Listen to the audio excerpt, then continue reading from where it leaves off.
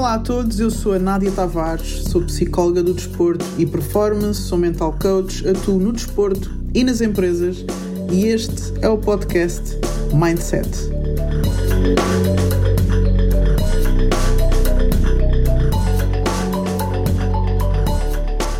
Hoje vamos falar sobre burnout.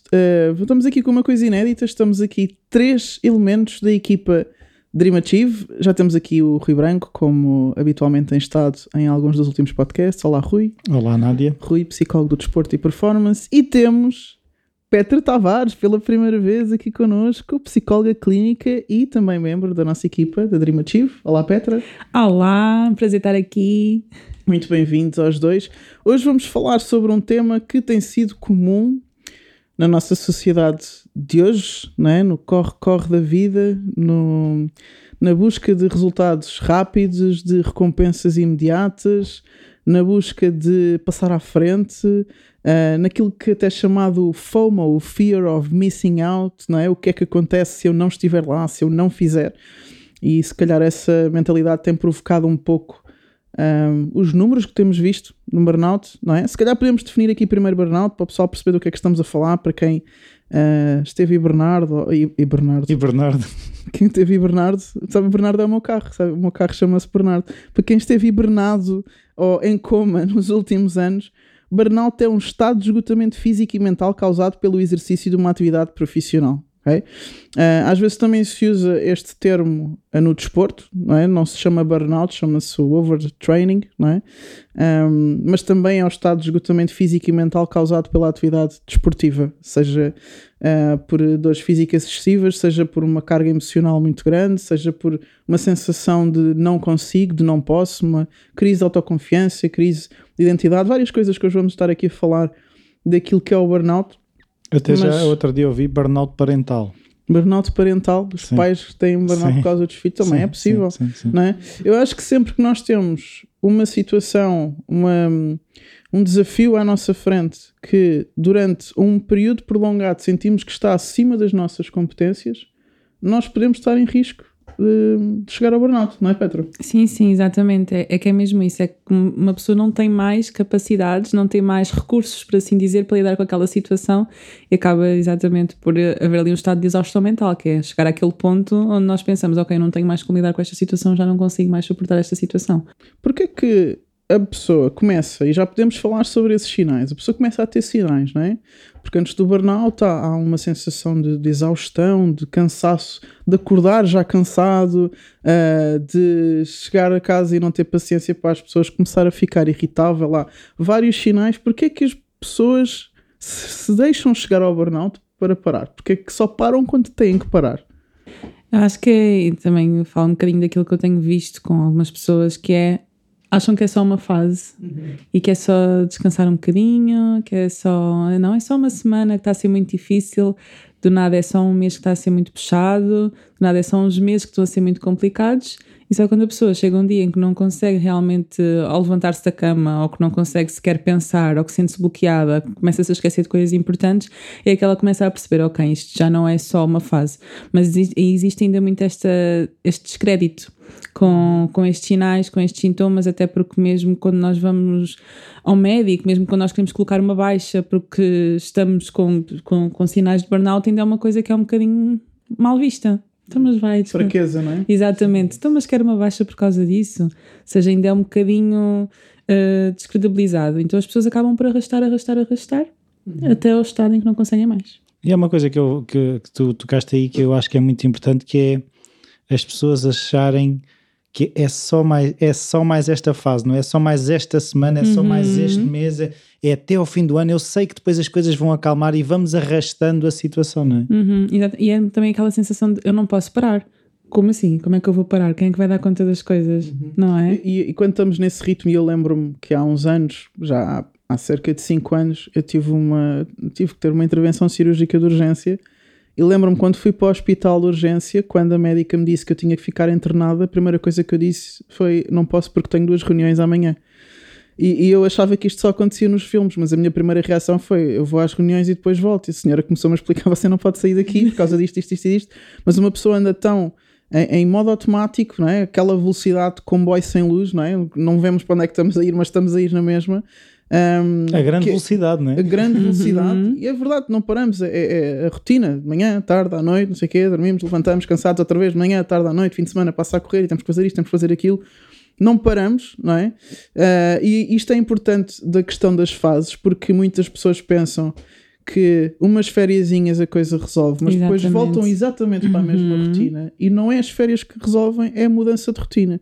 Às vezes até tem mais efeito uma mudança de rotina do que ir de férias. Apesar das férias ajudarem, se voltamos para a mesma rotina, a verdade é que as férias são uma falsa sensação de bem-estar, não é? Ou estás a fazer horas extra constantemente, a perder dias de folga, e o patrão diz, mas pronto, amanhã podes tirar o dia, como se isso fosse resolver a minha vida toda. Exatamente. Só estás a adiar o inevitável, não é? Sim, e a dar falsas sensações de bem-estar. Não, está tudo bem, é nesta negação da fase, estamos constantemente nesta negação, mas também acho que tem muito a ver com esta mentalidade de performance. Não sei o que é que vocês acham que existe hoje em dia, que eu falo muitas vezes, a mentalidade do grind. Eu nem sei se isto existe, eu digo isto muitas vezes. Mas a era do grind, do levanta mais cedo, deita mais tarde, faz mais com os outros, enquanto os outros estão a dormir, e vais passar à frente, vais. Primeiro a chegar e o último a sair. É o primeiro a chegar, mas o primeiro a morrer, em princípio, não é? E eu gosto muito da história. Também é o primeiro a ir.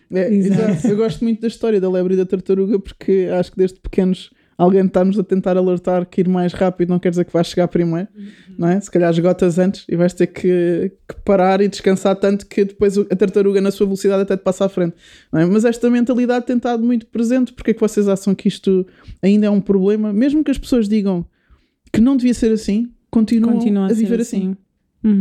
Mas acho que vem muito desta questão que tudo hoje em dia é muito rápido, as pessoas querem resultados muito rápidos, a vida em si é tudo muito rápido, não é só nesta área. Agora um parênteses de um tema que não tem nada a ver, mas ainda no outro dia me pediram um parecer para uma revista sobre o amor rápido.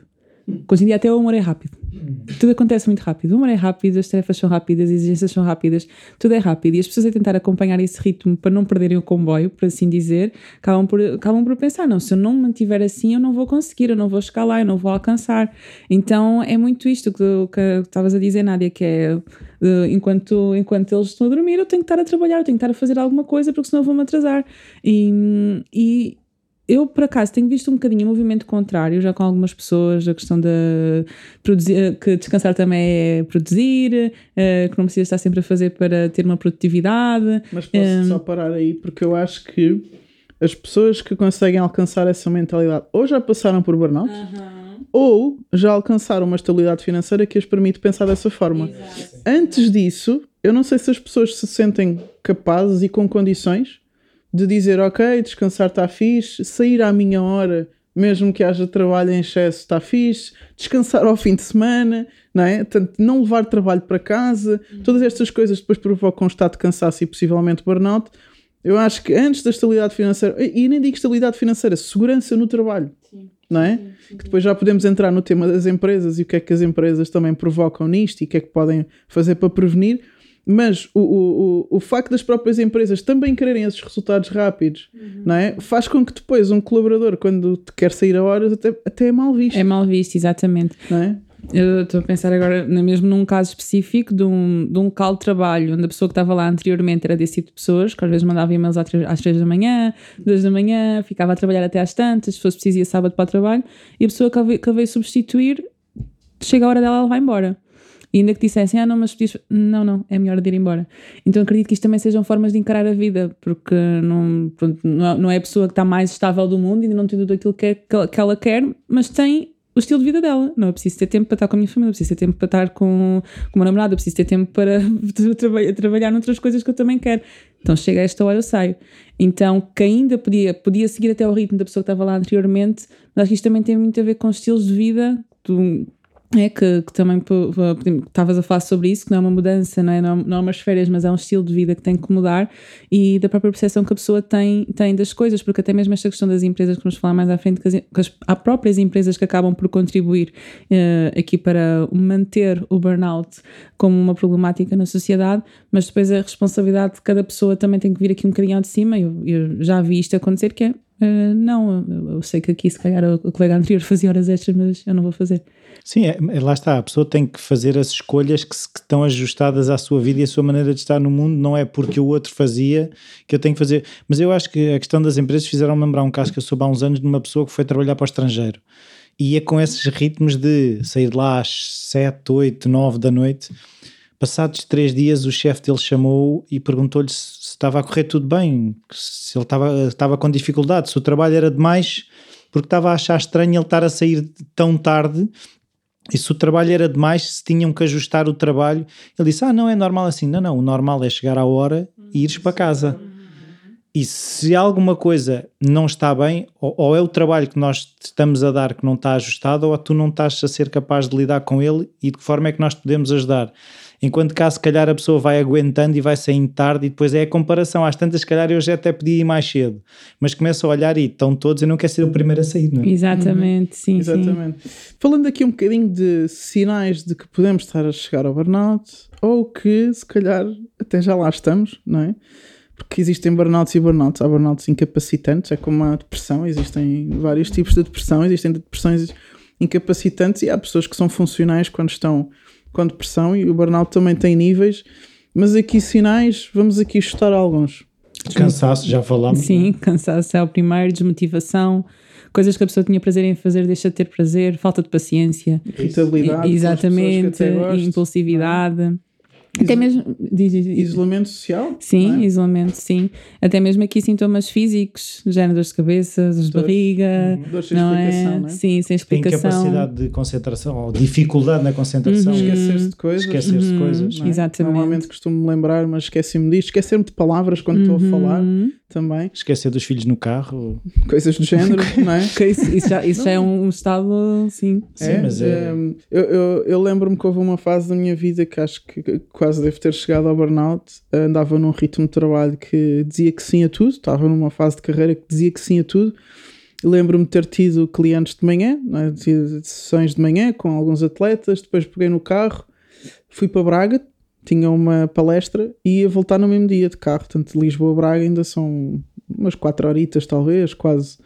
Então fui, dei a palestra, já eram se calhar 9h30, 10 da noite, e estou a falar com uma pessoa no final da palestra e vejo a sala a cair para o lado. A sala estava a cair para o lado. A sala é que estava a cair. Era eu que estava a cair para o lado. E apoiei-me na pessoa que estava ao meu lado, e comecei assim a pensar e disse, ainda não comi hoje. E comecei a enfardar os morangos e uns mini pastéis de nata, estava assim a um lado a disfarçar enquanto conversava com a pessoa, e depois ainda tive que voltar para casa, para Braga, e comecei ali a pensar, isto é muito giro, não é? Clientes de manhã, palestras à tarde, 600 pessoas a assistir, bué da fixe, mas estou aqui para o lado, se calhar isto não tem muita graça, não é? Não percebi logo que tinha que parar. A verdade é que, e tivemos, a Petra presenciou uma discussão que tivemos aqui em casa. A Petra é a minha irmã, pessoal, para quem ainda não percebeu, e tivemos aqui uma discussão há pouco tempo aqui em família sobre porque é que as pessoas não param, não é? Se tem a ver só com a capacidade individual das pessoas ou se tem a ver com o contexto que as envolve. Quem é que é mais responsável pelo burnout? O que é que vocês acham? Eu como sou uma pessoa de comunidade, acho que o contexto tem um papel fundamental. Acho que porque aquilo que nós também muitas vezes nos apercebemos e temos estado aqui a falar é a pessoa torna-se incapaz até de reconhecer os sinais que já lhe estão a ser óbvios, seja do cansaço, da irritabilidade. E uma coisa que eu também me lembrei enquanto tu estavas a falar, que é a questão de deixar de sentir prazer até nas coisas. Mesmo as tais vitórias de eu trabalho muito e alcanço os objetivos, até isso tu não consegues usufruir. Já não tens prazer. Estás cansado, estás esgotado, tens dores, já nada te dá prazer, estás irritado, mas mesmo assim és incapaz. Eu acho que isso também te tira, o cansaço retira-te a tal capacidade de reconhecer que não é a sala que está a cair para o lado e que és tu. É verdade, e esta capacidade às vezes de olharmos para nós é porque também o contexto é tão estimulante e anda tão rápido, como a Petra estava a dizer, que a gente não tem tempo de olhar para dentro, estamos sempre a olhar para fora, não é? E tu estavas a falar das férias, Para algumas pessoas as férias pode ser um oxigênio, para outras é um pânico, porque a pessoa mesmo assim não consegue desligar. Há tempos eu tive uma cliente que, pronto, estive as férias de verão, como a maioria das pessoas têm, e ela quando voltou, ela disse: Petra, eu cheguei à conclusão que eu nunca mais quero voltar a estar de férias no estado em que eu estava, porque eu nem conseguia usufruir das férias, porque eu não conseguia parar. Já na pessoa para, mas parece que a ansiedade dispara ainda mais, não é? Relativamente ao trabalho, e aqueles sinais também de domingo à noite a pessoa já está ali numa ansiedade que não consegue dormir, e realmente é mesmo a pessoa estando a descansar, ela não descansa, ela dorme, mas ela não descansa. É. E isso também é um sintoma de burnout, não é? O sentimento de culpa quando paramos é um sintoma de pré ou burnout, não é? Porque uma pessoa descansar um sábado, ao fim do dia, ou sair à sua hora para ir descansar, para estar com a família, para ter um momento social, para se divertir, e sentir culpa nisso, já é pelo menos um sintoma de que sou workaholic. Pelo menos isso. E há outra coisa que eu também estava a ouvir, estava a lembrar-me, que é a questão de estarmos sempre a ver o que é que falta fazer. E deixamos de ter a capacidade de ver o que é que já fizemos. Há este viés da nossa percepção que é, e eu estava até a ouvir a questão das férias, eu lembro que na última vez que estive de férias, eu na primeira semana, eu não descansei porque eu estava a pensar que agora que eu tenho tempo livre para fazer todas as coisas que eu fui adiando, eu estava a pôr a pressão de eu tinha que fazer tudo naquele tempo, uma vez que eu estava com tempo, tinha que carregar com coisas. E eu cheguei ao fim da primeira semana, tipo, se isto é férias, eu prefiro voltar a trabalhar. Né? E tive de ter ali um momento de introspeção e usufruir da segunda semana de férias, ou seja, deitei uma semana de férias fora, porque estava realmente nesse modo de ainda, ok, se eu agora tenho mais tempo, vou fazer mais coisas. Eu acho que aí nós podemos aprender muito com o desporto, porque pelo menos o desporto que já está mais avançado e por exemplo, o mundo do futebol profissional tem muito cuidado, quase ao milímetro, com as cargas de treino. E que percebem que se nós não tivéssemos esse cuidado com as cargas de treino, treinavas de manhã, treinavas à noite, e tinhas de fazer musculação, e tinhas de fazer o que é que podes fazer mais, e não sei o que, até arrebentar, e depois rebentam-se todos e não conseguem chegar a uma performance pelo menos sustentável, não é? Se calhar aguentam durante 2 meses e depois depois têm que parar 2 meses, e depois 2 meses, e depois têm que parar 2 meses.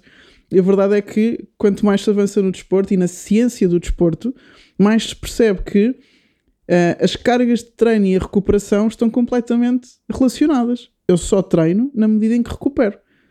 Tem a recuperação a ver com descanso, com sono, com alimentação e com a minha vida social que anda à volta da minha vida profissional / desportiva. E eu acho que é muito difícil medir isso nas empresas. Já há possibilidades. Nós há uns tempos entrevistámos para a nossa revista Boost o José Soares, que escreveu o livro Start and Stop.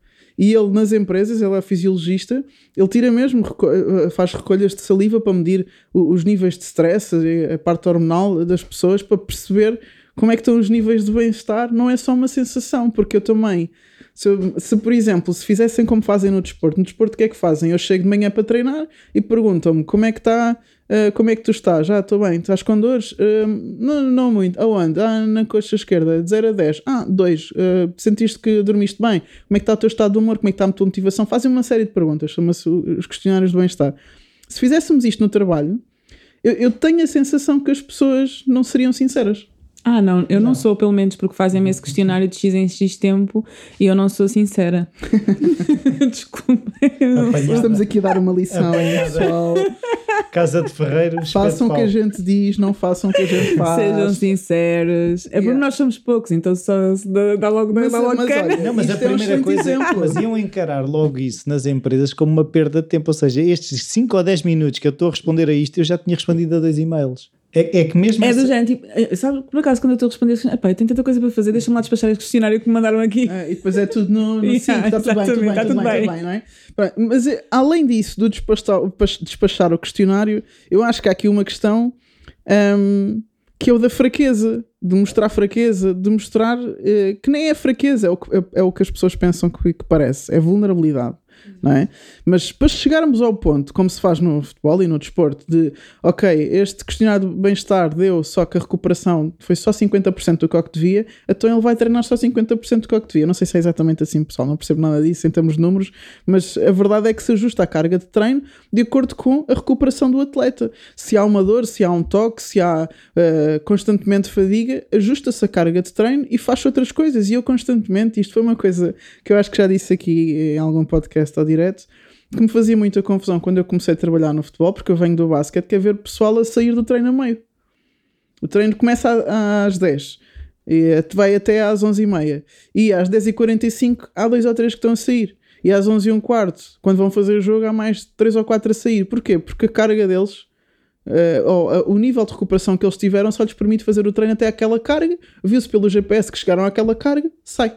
Agora vais para o ginásio, ou vais para o departamento médico, ou vais levar uma massagem e acabou. Imaginem-se nas empresas, deixa-me fazer aqui o universo. A minha carga horária é 1 hora. Pessoal, só chega a hora consigo do ser almoço produtivo durante 1 hora. Mas reparem uma coisa, se nós somos, como falámos aqui há um tempo, se nós somos o país na Europa que mais horas trabalha para menos produtividade, somos os que menos produtividade têm, apesar de sermos os que trabalham mais horas.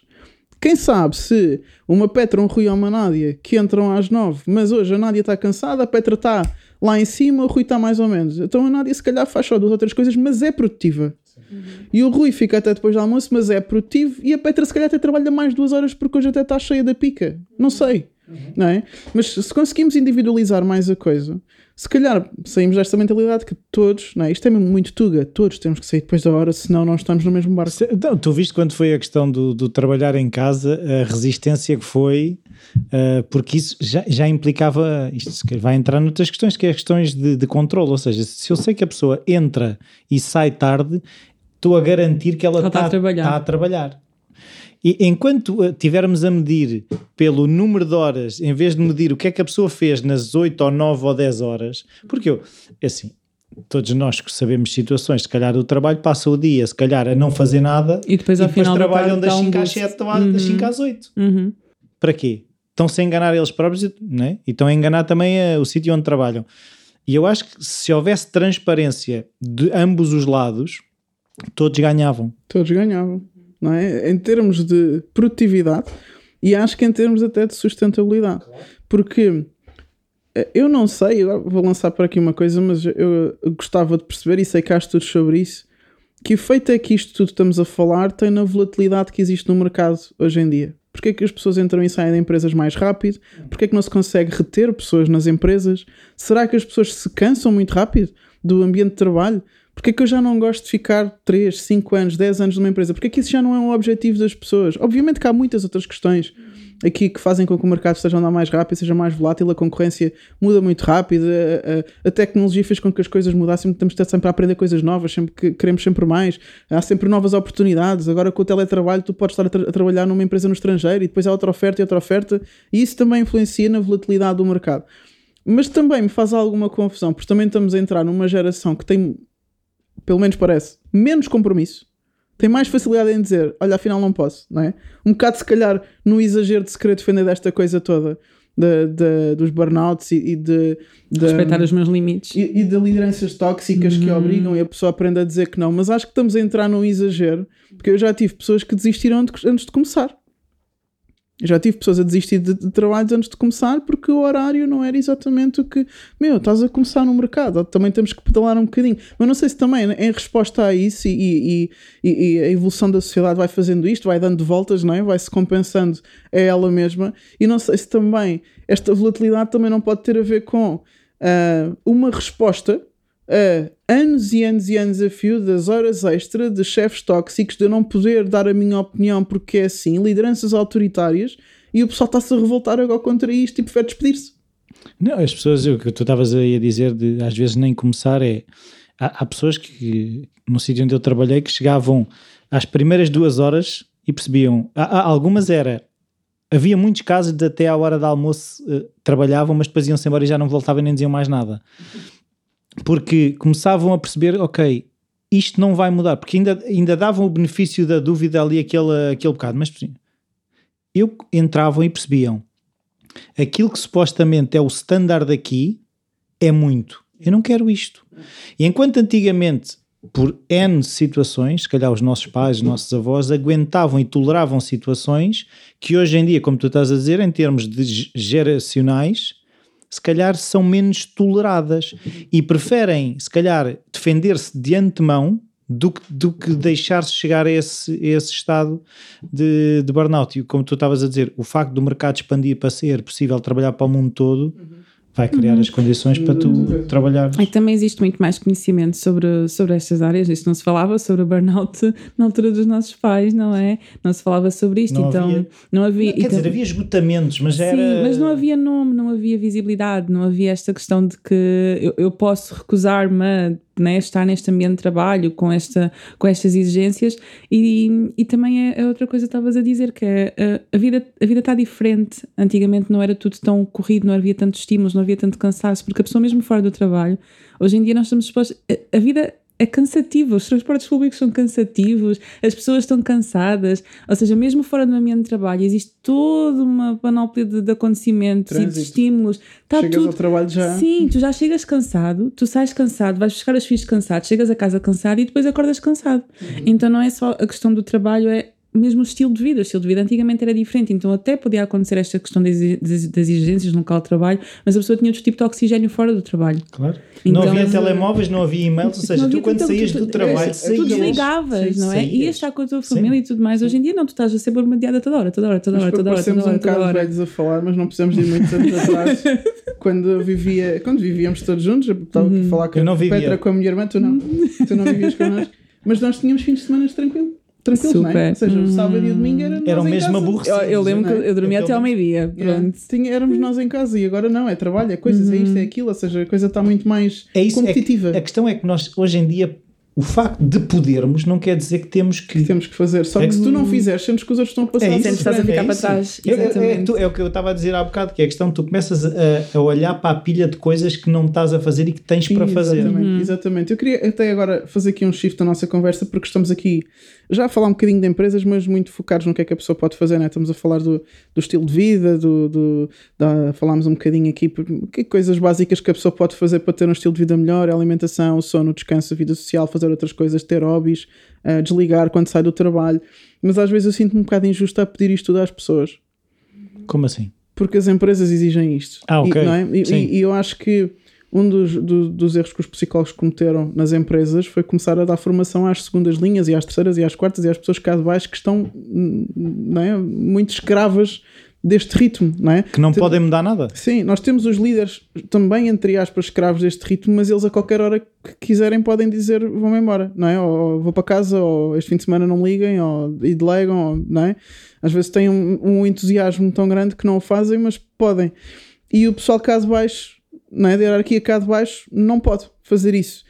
E se em algum momento, e eu cometi este erro com uma pessoa que estive a aconselhar e que estava a trabalhar horas extra, que a chefe não deixava tirar folgas, que dizia que as folgas era para quem não queria estar na concorrência e etc, etc.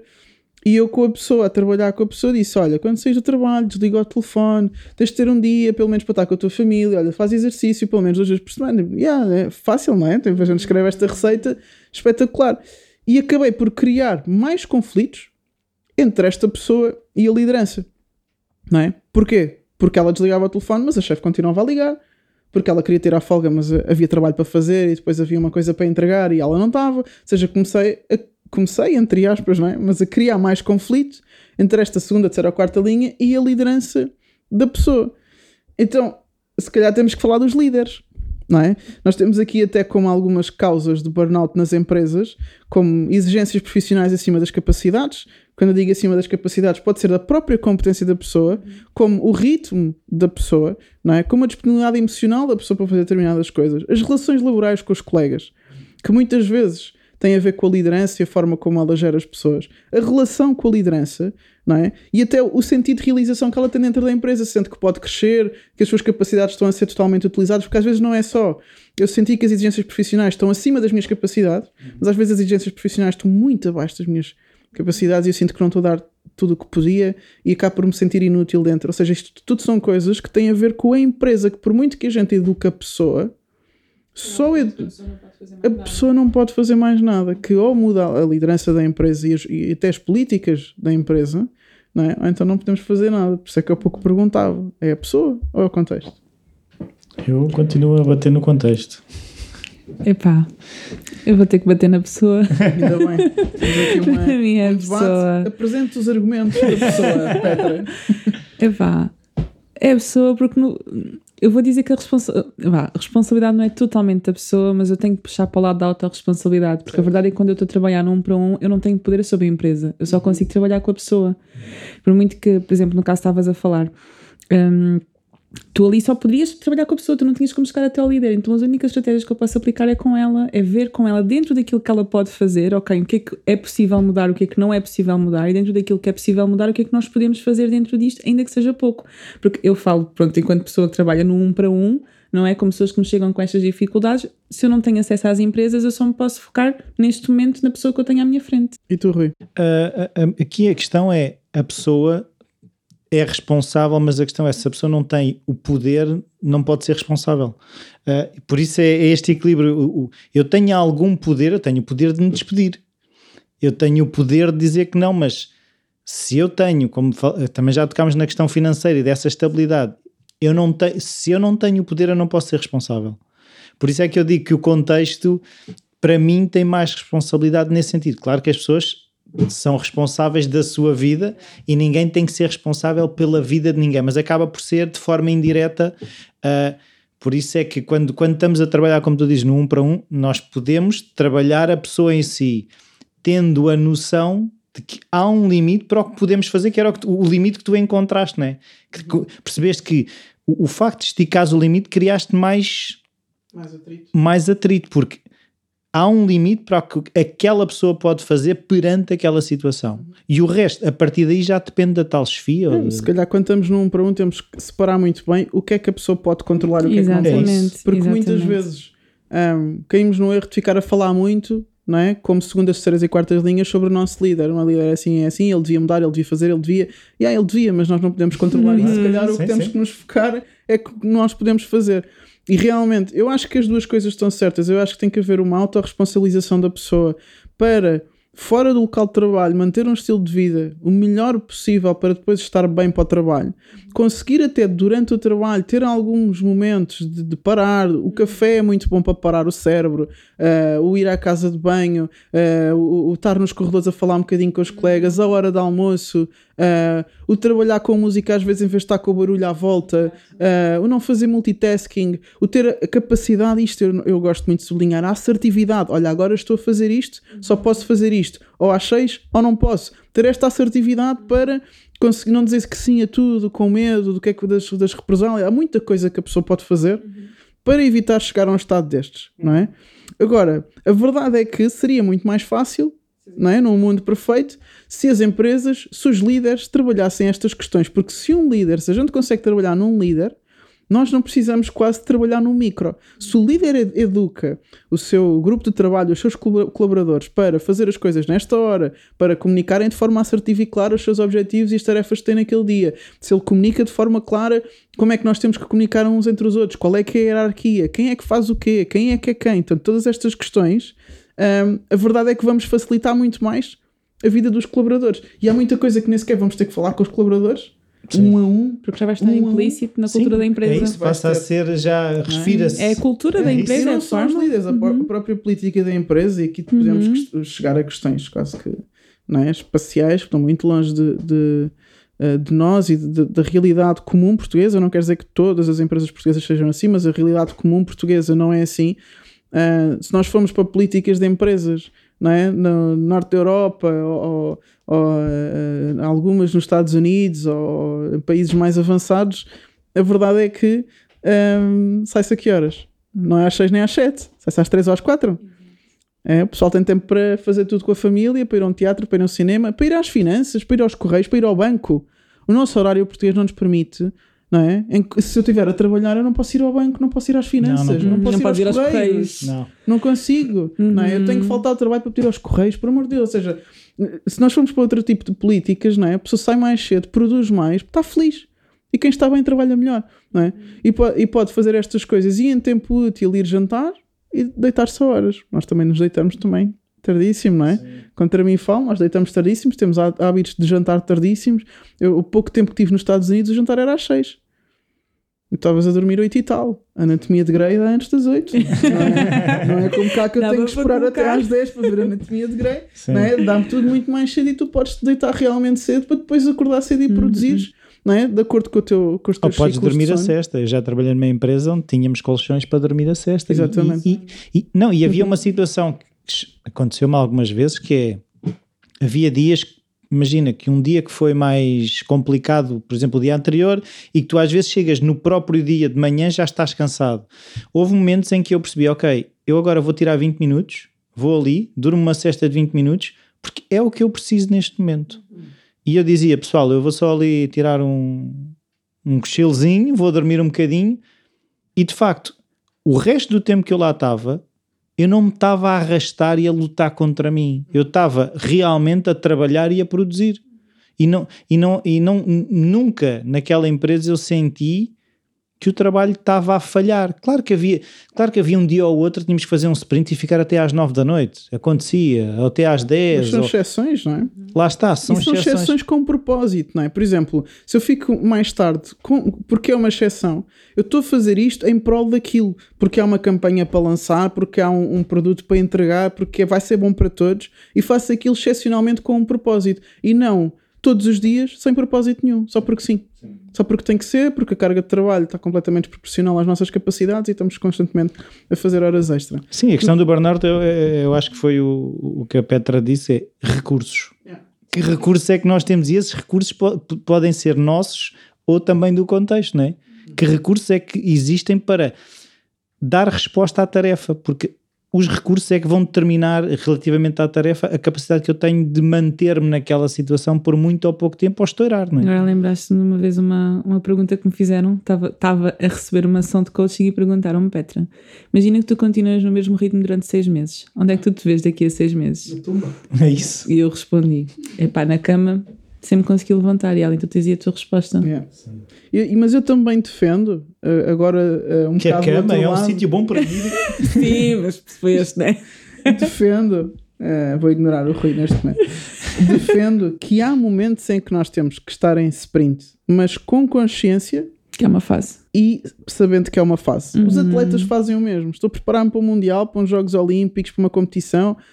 Há ali um maior foco, estou menos com a minha família, menos com os meus amigos, a minha dieta muda, não é? Tudo está ali focado para aquele momento de pico, não é? Porque estou a preparar-me para alguma coisa específica, mas estar sempre assim é impossível.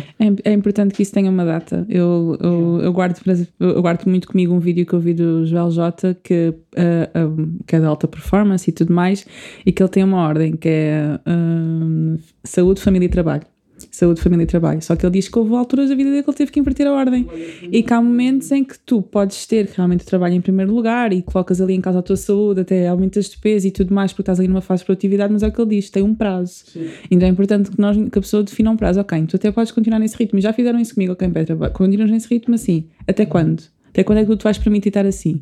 Eu sou obrigada a colocar um prazo, porque se eu não colocar um prazo, eu arrisco-me que isso realmente se torne a minha vida, se torne a minha rotina para sempre, e é que é pior. Vou pegar aqui numa coisa que disseste, até para falar aqui de algo que pode parecer contraditório ao que estamos a dizer, mas não é. Também existe aqui uma linha de pensamento muito comum de que nesta questão do estilo de vida, a pessoa tem que ser perfeita.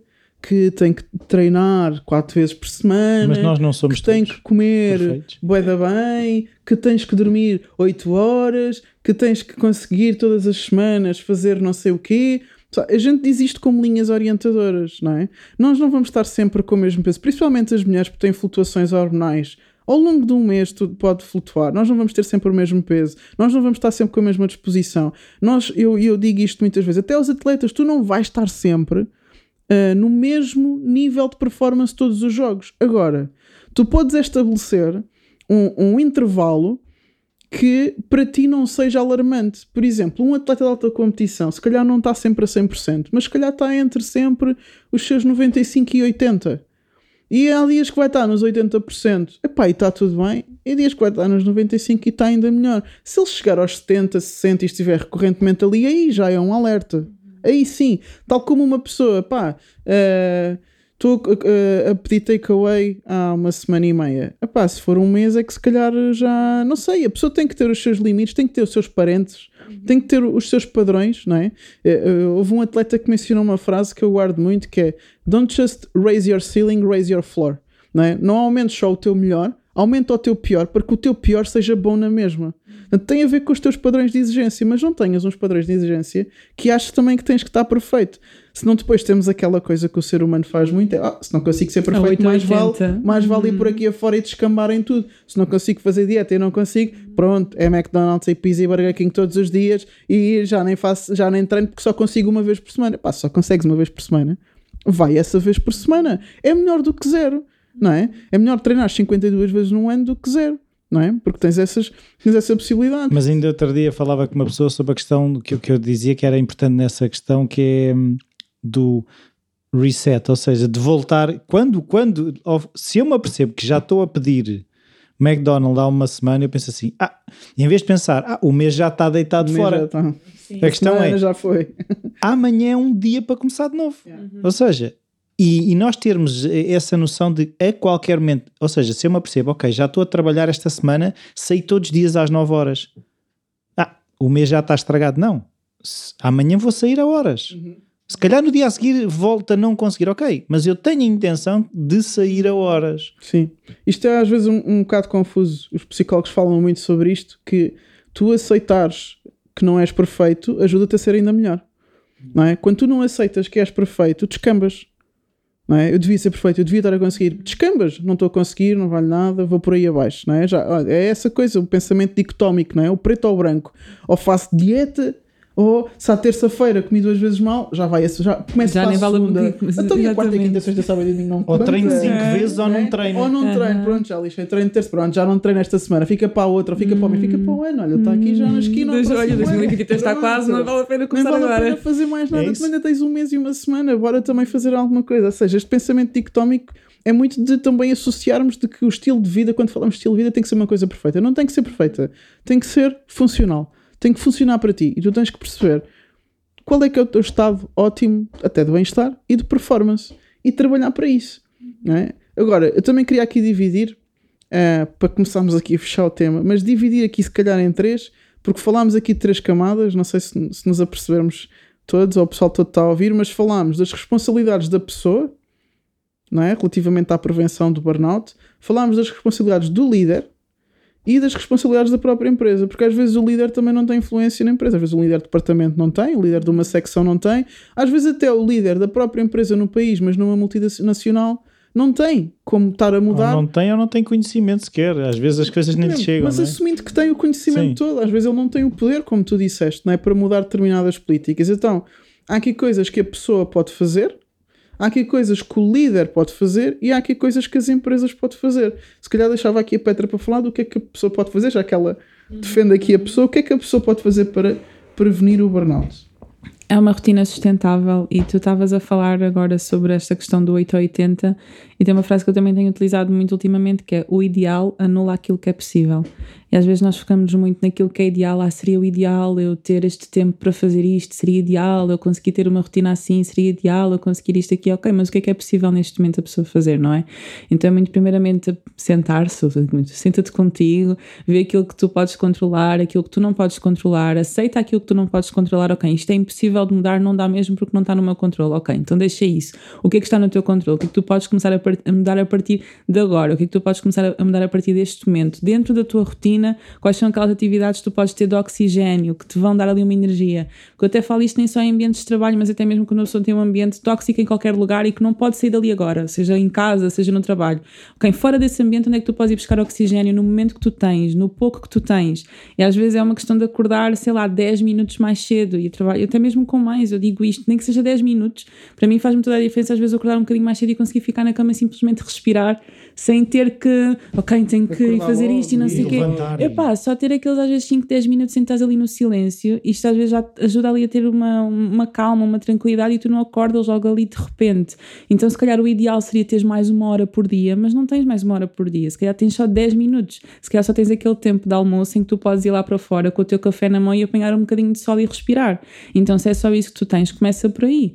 Não te foques tanto naquilo que é ideal, mas sim naquilo que é possível fazer neste momento. Eu lembro-me que às vezes utilizava uma altura da minha vida em que trabalhava a 45 minutos de carro de casa e que todos os dias tinha que fazer o percurso, 45 minutos para lá, 45 para cá, e lembro-me que os meus 45 minutos a voltar para casa epá, normalmente era ali a quebra do meu dia, não é? Tentava não vir a fazer telefonemas, ou às vezes até vinha sem música, sem nada, ou vinha a ouvir uma coisa que gostasse, pá, parecia que era ali a quebra do meu dia e realmente fazia um grande reset, porque lá está, também estava numa fase da minha vida que às vezes chegava a casa e ainda tinha mais trabalho, e foi uma fase, nem sempre é assim, mas às vezes há fases, e usava o que eu tinha, não é? E às vezes as pessoas chegam aqui, 45 minutos ainda para ir para casa, não sei o quê, e o trânsito e isto, ainda se irritam mais, podemos aproveitar o que temos, não é? Sim, às vezes não é preciso muito tempo. Eu estava a ouvir, há um psicólogo que nós gostamos muito, o Michael Gervais, e ele estava a dizer que às vezes, que ele costuma fazer, não é? Às vezes, quando ele está a regressar a casa e teve um dia intenso, ele, em vez de ficar na cama, ele fica no carro ali 5, 10 minutos a pensar. Eu também gosto tanto. A pensar, sobretudo também com a intenção de como é que eu quero chegar à minha família. Em que estado é que eu quero chegar? Que intenção é que eu levo agora para casa? Aquilo que eu já fiz. Eu agora quero chegar a casa e chegar com uma determinada maneira de estar e de receber também as pessoas que estão em casa. E às vezes pode ser só isso, pode ser um minuto, se calhar até, ok, perceber onde é que eu estou e o que é que eu quero fazer a seguir. Bora lá. E isto sobre a pessoa, não é? Eu acho que em termos de líderes, divide-se sempre aqui dois grandes campos, que é um é a relação e o outro é a nível do que é que se pede, não é? O que damos e o que recebemos das pessoas que estamos a liderar. Relativamente à relação, que é uma coisa que muitas vezes é desprezada e é vista como uma coisa muito fluffy e quase que dispensável, a relação com as pessoas com quem trabalhamos. Mas na verdade é isso que faz com que as pessoas às vezes tenham prazer em trabalhar para nós. É o respeito, não é? Quando pensamos num atleta e num treinador, a gente fala com atletas e pergunta qual é que foi o treinador que te marcou. Não vamos dizer que foi o que fez a jogada espetacular, o que percebia muito de tática. O treinador que me marcou foi o que tinha os valores, era o que falava assim, era o que acreditava em mim, era o que me punha a mão, o braço à volta dos ombros e dizia, olha, assim, olha, não te preocupes, olha, vai. Ou seja, perguntava como é que eu estava. Quando havia a exigência, não é? Havia aquela metáfora que eu uso muito, conta bancária emocional, porque já tinha havido um depósito antes. Houve depósito para se poder levantar. Então, esta relação, se tivesse que reduzir a uma coisa só, eu apostava nos líderes apostarem na relação. Depois, na parte de exigência, as coisas serem muito claras e assertivas. Okay? Haver tarefas definidas, haver funções definidas. Eu acho que às vezes é uma coisa tão básica, tão simples, que as empresas e os líderes falham muito, que é em dizer, tu és a pessoa que faz isto e tens esta tarefa, e tu és a pessoa que faz isto e tens aquela... É uma coisa simples, organograma, uma coisa simples, mas nem todos têm. A gente, se perguntar a 10 pessoas na rua, 8 vão-me dizer que sabem qual é que é o organograma da sua empresa. E eu tenho feito estas perguntas em muitos sítios. 8 vão saber qual é o organograma da sua empresa, quem é que está realmente acima de quem é que responde a não sei quem, não sei o quê. Isso causa imensos conflitos, quando não se sabe a quem é que se responde, quem é que faz o quê. Porque depois há tarefas que são parecidas. Pois há um vazio. Está tudo... ou está muitas pessoas a fazer a mesma coisa. Ou ninguém está a fazer aquela tarefa. Claro. Não é? O tem que se fazer, porque não sabe quem é que é responsável de haver assertividade no líder para dizer data e hora das coisas, haver disponibilidade no líder para ensinar, para estar, não é? Ter aquela fase de saber ensinar para depois poder largar. Porque o sonho de qualquer líder é poder delegar, não é? Poder ir tirar férias e a empresa continua igual. Mas delegar não é abandonar. E muitas vezes confunde-se o delegar com o abandonar. Então aqui, só nestes dois campos, relação e na exigência, haver quadrados. Eu gosto desta expressão do haver quadrados, que é as coisas estarem definidas. Aqui é isto, aqui é isto, aqui é isto e aqui é aquilo. Quando não há isso, gera-se conflitos nas pessoas que estão abaixo e depois vem fazer queixinhas, perde-se imenso tempo e depois as relações ficam tóxicas. O chefe também por cá assertividade e porque não consegue dizer que não e não consegue dizer as coisas como são e tem medo de enfrentar e tem medo de dizer que sim, tem medo de dizer isto e tem medo de dizer aquilo.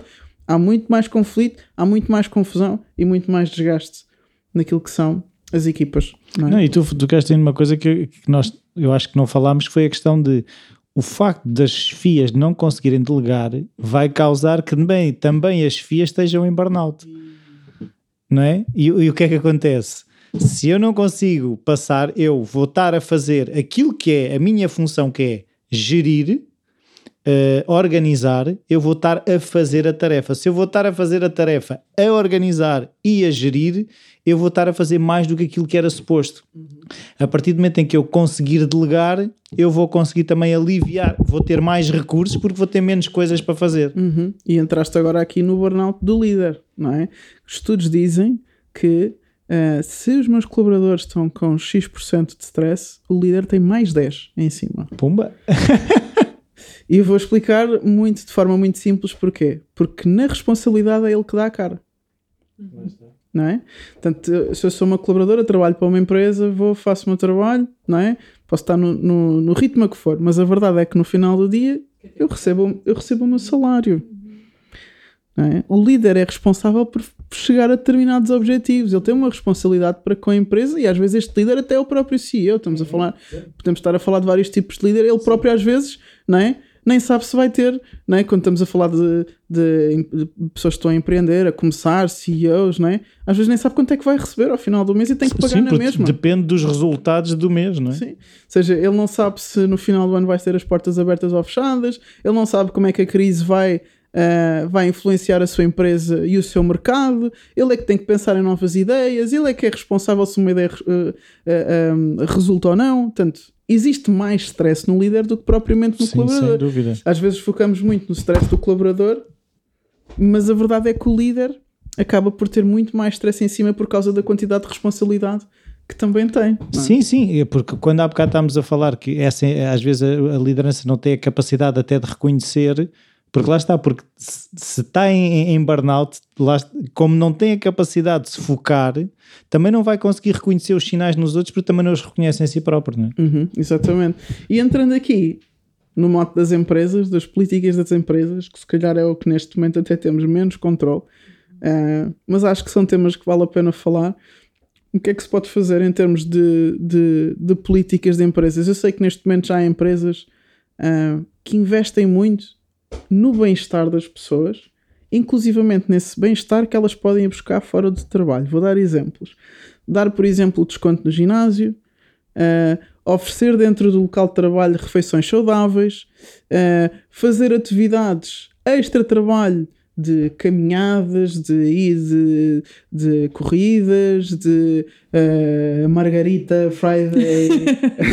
Esta é a melhor não ideia. Sei onde é que tu viste o pessoal isso. começou todo a rir aqui. Eu conheço essas Margarita Friday foi o que gostaram mais da sugestão.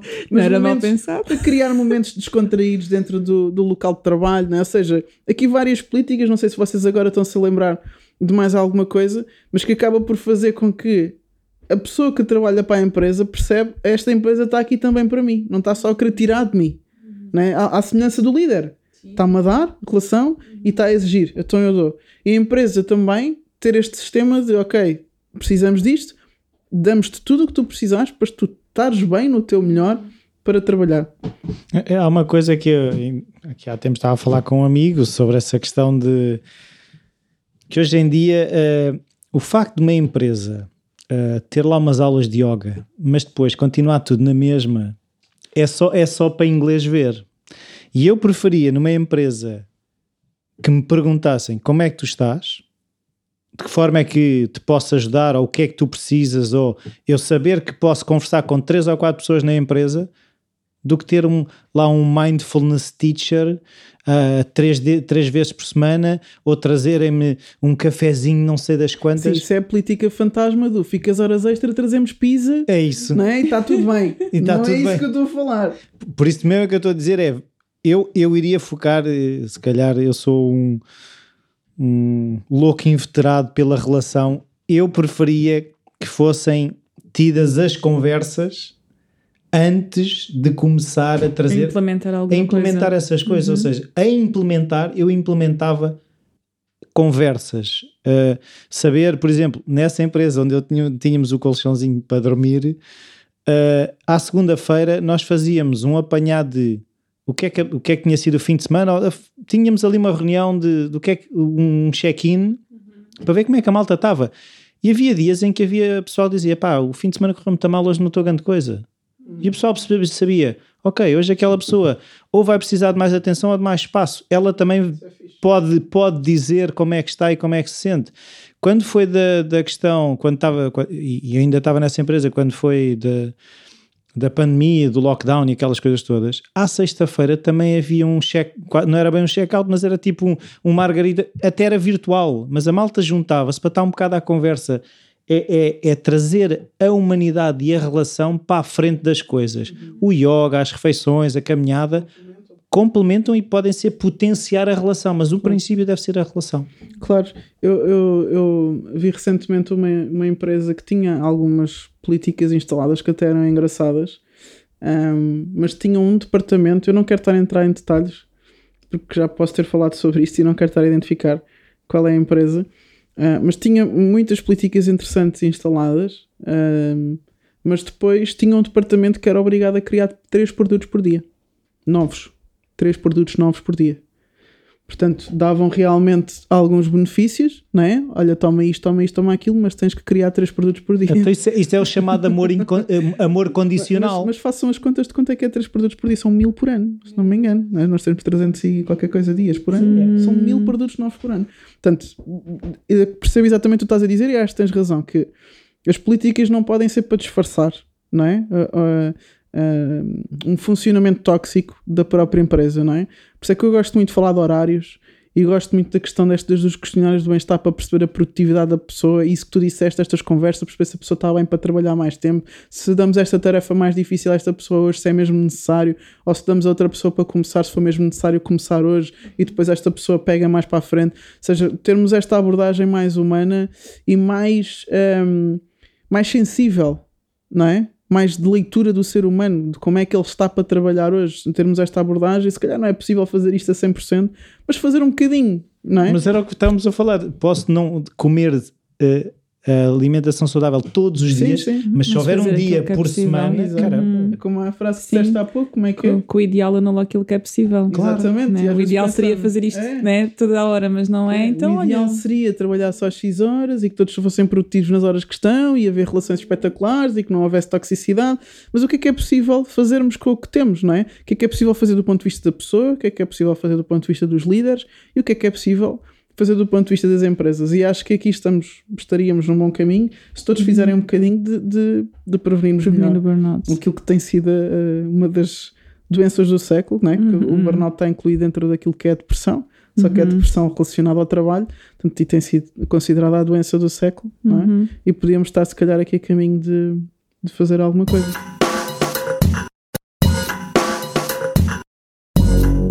Espero que tenhas gostado da mensagem, que ela te seja útil. Agora lembra-te, põe em prática. Até à próxima.